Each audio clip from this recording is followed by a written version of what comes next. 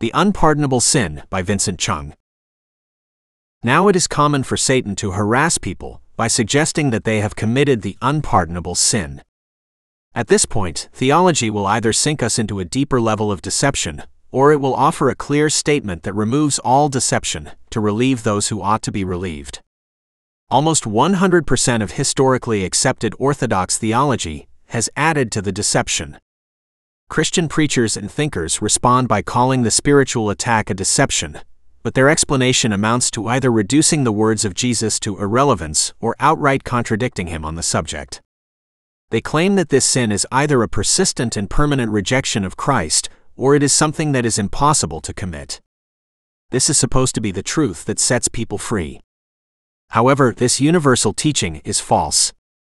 Jesus said that if you blaspheme the Son, you can be forgiven, but if you blaspheme the Spirit, you cannot be forgiven. He did not say that if you blaspheme the Son intensely and endlessly, then eventually that is to blaspheme the Spirit. He clearly distinguished between speaking against the Son and speaking against the Spirit. He was referring to those who opposed his ministry of healing and called the work of the Spirit the work of a demon, so that they indirectly spoke against the Spirit and called the Spirit himself a demon. These are different sins because they speak against two different objects or persons. The Pharisees were doing it left and right, in front of everybody, and spreading the blasphemy around like butter. It was easy to commit. It was so easy to commit that when he warned about this sin, Jesus said that, on the day of judgment, people will give account for every careless word they speak. He did not say that the Pharisees were making scholarly premeditated blasphemies. He warned that a careless word could be blasphemy. This is the truth about the blasphemy against the Holy Spirit. The popular antidote for this attack is in fact poison. It attempts to comfort people by dismissing what Jesus said. Some people have indeed committed this sin of speaking against the Holy Spirit, and they will burn in hell forever and ever and ever. The proper way to face the spiritual attack is to study what Jesus said about it, to obtain the correct definition. Then if you have never committed it, you will know for sure, because any sin you have done will not fit the definition. And the truth has set you free. If you have committed the sin, then it does not change anything, even if someone lies to you about it to make you feel better. If you have indeed done it, then no one can help you. I have no authority to change what Jesus said. And if you have committed this sin, I have no power to save you. What I know is that it is possible to commit this sin. Perhaps your pastor does it every Sunday when he criticizes those preachers on television, as you shout, "Amen." Perhaps your shelf is full of books by scholars who blaspheme the Spirit in every volume as they persecute those who have faith in God for the ministry of healing and miracles. I don't know what trash you read. What I know is that you cannot fight deception with deception. When you do, Satan wins. Either the second deception replaces the first, so that the person thinks he is no longer deceived when he is taken even deeper, or the second deception reinforces the first deception and also takes the person deeper. Either way, compound deceptions make the person more stubborn in his delusion, and it becomes harder for him to escape. Satan knows this, and Christian preachers and thinkers have been his accomplices. This is often a very religious sin. The people of the world usually do not care to speak against the Holy Spirit, if they even know there is a Holy Spirit. If they witness a ministry or miracle of healing and such, they might marvel at the reality and compassion of God, and often become followers of Christ, while others might remain skeptical without calling the ministry the work of demons and wickedness. Some might indeed commit the unpardonable sin at this point, but they are rare in comparison. Most of the people who commit this sin are church leaders and church members. Like the Pharisees, they are those who consider themselves experts in religious matters and zealous to defend the Orthodox faith. It would not occur to them that they have committed this sin and that they will burn in hell forever. They are so self-righteous that this is the last thing on their minds.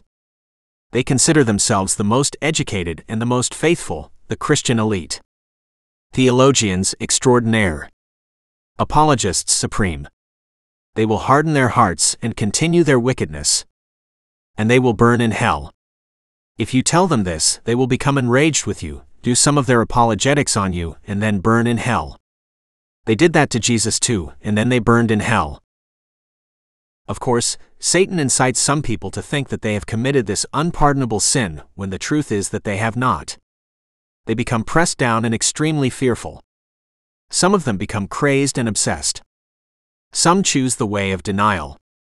Others choose to resign themselves to a life of wickedness. Some commit suicide. It is possible for Satan to cause such damage because people are not clear about what this sin is. The solution is to restate the correct definition of the sin, rebuke the devil in the name of Jesus, and set them free. The most common reaction is destructive. Preachers would rush to offer false assurance, nullifying the words of Jesus in the process, so that even those who have committed this sin would think that they have not done it. This response in itself is blasphemy against Jesus Christ, because it shoves him out of the way in order to introduce a lie to make people feel better about themselves, whether or not they should have relief. And the lie makes it more likely for people to commit the sin of blasphemy against the Holy Spirit. People would assume that whatever they have done or whatever they want to do, it is not the blasphemy of the Holy Spirit, or that they can be forgiven, even if they were to speak against the Holy Spirit, to imply that he is a demon, to call his work in healing the sick and casting out demons deceptive, fanatical, against orthodoxy or some such thing. They would not think to avoid the sin. In fact, they would think that they perform God a service by doing some of their apologetics on those who follow the example of Jesus, when their whole enterprise is a ministry of blaspheming the Holy Spirit. All this certainly sounds ridiculous to them. See, it is because they are deceived, and they are deceiving others.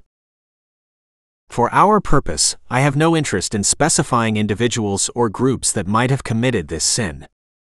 I might have my opinion, but you can judge for yourself based on what they say. Examples are easy to find. Here I am only telling you what Jesus said. If you do not want to hear it from me, read what he said about it. He said that if you speak against the Holy Spirit, such as to imply that the ministry of healing is the work of a demon, a work of evil, then you are finished. Taking what he said elsewhere about God's judgment against sin, we deduce that if someone makes a habit of doing this, or even build a ministry dedicated to calling the Holy Spirit demonic, then he will suffer more extreme punishment when he burns in hell. All this is a direct application of what Jesus said. You are not accountable to me. If you do not believe me, forget about me and go read this from him. Believe him. But if he said the same thing I am telling you, then more than a few people are in deep trouble. Oh, they are in so much trouble. They will suffer and hurt in ways that I cannot describe or imagine. The pain and anguish will never end. It will never become dull for them. It will be as fresh and intense 10,000 years later as it shall be on the first day. And it will keep going and going and going. Some people have criticized me for agreeing with Jesus on the definition of this sin, and on the fact that it is possible to commit. They blame me for troubling the faith of some and instilling a sense of hopelessness in them. But I am not troubled, and I am not hopeless. How come? Because I have never committed this sin. If the people are troubled by a clear definition of the sin rather than liberated by it, then they are the ones in the wrong, not me. In fact, I have done very well. The ones who blame me are those who perpetuate the lie, and thus continue to allow more and more people to commit this unpardonable sin. I have troubled some people by repeating what Jesus said and agreeing with him, and this is because I have done well. In contrast, my critics are smoothing the way for people to slide into hell and burn forever. They are the problem, not me. Let those who ought to be disturbed, be disturbed. Let those who ought to lose hope, lose hope. In fact, many people instinctively know that the common teaching on this sin is false, so that even if they take hold of it as the only lifeline, the worry remains at the back of their minds. On the other hand, anyone who has not committed this sin no longer needs to wonder, because we know what this sin is, and so anyone who has not done it is fortified by the truth. Satan can no longer find any vulnerability to trick us into thinking that we have done something unpardonable when we have not done it. This is what I have done for the people. If you are disturbed when I define the sin of adultery directly from the words of Scripture, how is that my fault? Why blame me? Is it not because you have probably committed adultery? If you have not committed adultery, you would be liberated by a proper definition of it, especially if you have been confused about it before. A burden would lift from your shoulders. The dark cloud of condemnation would depart. You would thank me. You would share the teaching with other people. If you become troubled and blame me, you bring condemnation upon yourself, because it is as if you are admitting to something. To criticize me for this would be more like a confession than some heroic attempt to defend everybody's faith and feelings. Either you have committed adultery, or you have not defined it correctly, and you are angry because I have made you look bad. As Paul said, "Have I become your enemy by telling you the truth?" The more you complain, the more guilty you appear. Why are those people disturbed by a definition of sin? Have they done something that they should be worried about? If so, why weren't they disturbed before? No one showed them the truth. You see, I have done so well. Perhaps you should blame your conscience instead, because it agrees with me more than you will admit. I must talk about the blasphemy of the Holy Spirit and tell it like it is. People are so dismissive about this ultimate sin, and some are even eager to commit this sin, and I do not want their blood on my hands. Practically all Christian preachers and thinkers that mention this topic condemn Jesus' definition of this sin, and also against the possibility of committing it. They would assure people that they have not committed this sin without even asking what these people have done. This does not come from compassion, for true compassion cannot break ranks with Jesus. They are zealous to do away with what Jesus said about it, probably because they have done it or they want to do it. Why are you so eager to establish a right to speak against the Holy Spirit? Have you done it yourself? Do you want to do it again? Is this why you are like this? The more you deny the definition or the possibility of this sin, the more problems you allow, because there is no clarity. The way to fight Satan is with the truth, and not with more deception. The way to fight doubt is not by covering up the conscience, but by the knowledge of the truth and the assurance of the Spirit. Even Peter's triple denial of Christ was not unpardonable. What he did was not good, but it was not blasphemy against the Holy Spirit. He did not speak about the Spirit, speak against the Spirit, or make disparaging implications about the Spirit. He spoke about Christ. He denied Christ. He even cursed while he denied Christ to add emphasis. But he did not speak against the Holy Spirit. He did not call the Spirit a demon. He did not say that the ministry of healing the sick and casting out demons was evil, or any such thing. If someone sins like Peter did and becomes disillusioned, the truth would set him free from condemnation and hopelessness. The truth would be that his sin can be forgiven. As the Scriptures say, if we confess our sins, He is faithful and just to forgive our sins and to cleanse us from all unrighteousness. As he repents and returns to Christ, he is restored. This is the solution for those who are being deceived by the devil to think that they have committed the unpardonable sin, when the truth is that they have not. The blasphemy against the Holy Spirit is what it is, and it is unpardonable. If you have done it, you will never be forgiven. If you have not committed this sin, then whatever you have done, you will be forgiven if you repent and confess that Jesus Christ died in your place. The whole thing is not complicated. You say, but Jesus died for all sins. Well, don't tell me that. Tell him. See how far that gets you. He is the one who said, the blasphemy against the Spirit will not be forgiven, and whoever speaks against the Holy Spirit will not be forgiven, either in this age or in the age to come. Tell him you died for all sins. So why don't you shut up, Lord? Go. Go tell him that. Leave me out of it. If Jesus died for all sins in the sense you mean, then he also died for the sin of the final rejection of Christ, and there is no need to believe in him. You say, he died for all sins, but each one must receive what he has done by faith. But if he died for all sins in the sense you mean, in a sense that can even overturn Jesus' own explicit exception to forgiveness, then he must have also died for the sin of refusing to receive what he has done by faith. Of course, the Bible is clear that faith is necessary to receive the benefits that Jesus Christ achieved for his people. Anyone who does not receive Jesus by faith will burn in hell. The notion that he died for all sins does not overturn this, but it is understood in the context that salvation is received by faith. Likewise, the Bible is clear that the one who speaks against the Holy Spirit, such as calling the ministry of miracle healing demonic, evil, or some such thing, will never be forgiven. The notion that he died for all sins does not overturn this, but it is understood in the context that blasphemy against the Spirit will never be forgiven. In fact, another way of looking at this is that the one who speaks against the Holy Spirit has never been given faith in Christ, and he will never be given faith in Christ. You can declare that Jesus died for all sins in any sense you wish to mean it, as long as the gospel saves only those who have faith. A person who speaks against the Holy Spirit is still locked out forever. It follows that another attempt at false comfort is also futile, which is to declare that a Christian will never commit the sin of speaking against the Holy Spirit. This is marvelously stupid. This solves nothing. Suppose I say, God can never die. This is true. But then I continue, therefore John Smith can never die. This would be true only if John Smith himself is God. The first premise does not show that John Smith is God, and it does not show that John Smith will never die, because John Smith might have nothing to do with this first premise. But if John Smith dies, it shows that he has never been God in the first place. The first premise is true, God can never die. But we cannot establish that John Smith is God by this premise.